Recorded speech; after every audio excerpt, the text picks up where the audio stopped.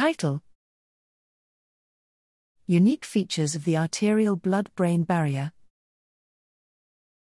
Abstract: CNS vasculature differs from vascular networks of peripheral organs by its ability to tightly control selective material exchange across capillary barriers. Capillary permeability is mostly defined by unique cellular components of the endothelium.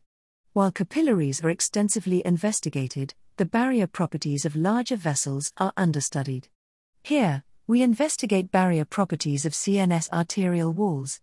Using tracer challenges and various imaging modalities, we discovered that at the mouse cortex, the arterial barrier does not reside at the classical level of the endothelium. The arterial wall's unique permeability acts bidirectionally. CSF substances travel along the glymphatic path and can penetrate from the perivascular space through arteriolar walls towards the lumen.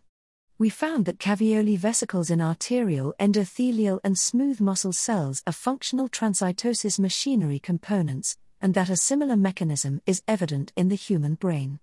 Our discoveries highlight vascular heterogeneity investigations as a potent approach to uncover new barrier mechanisms.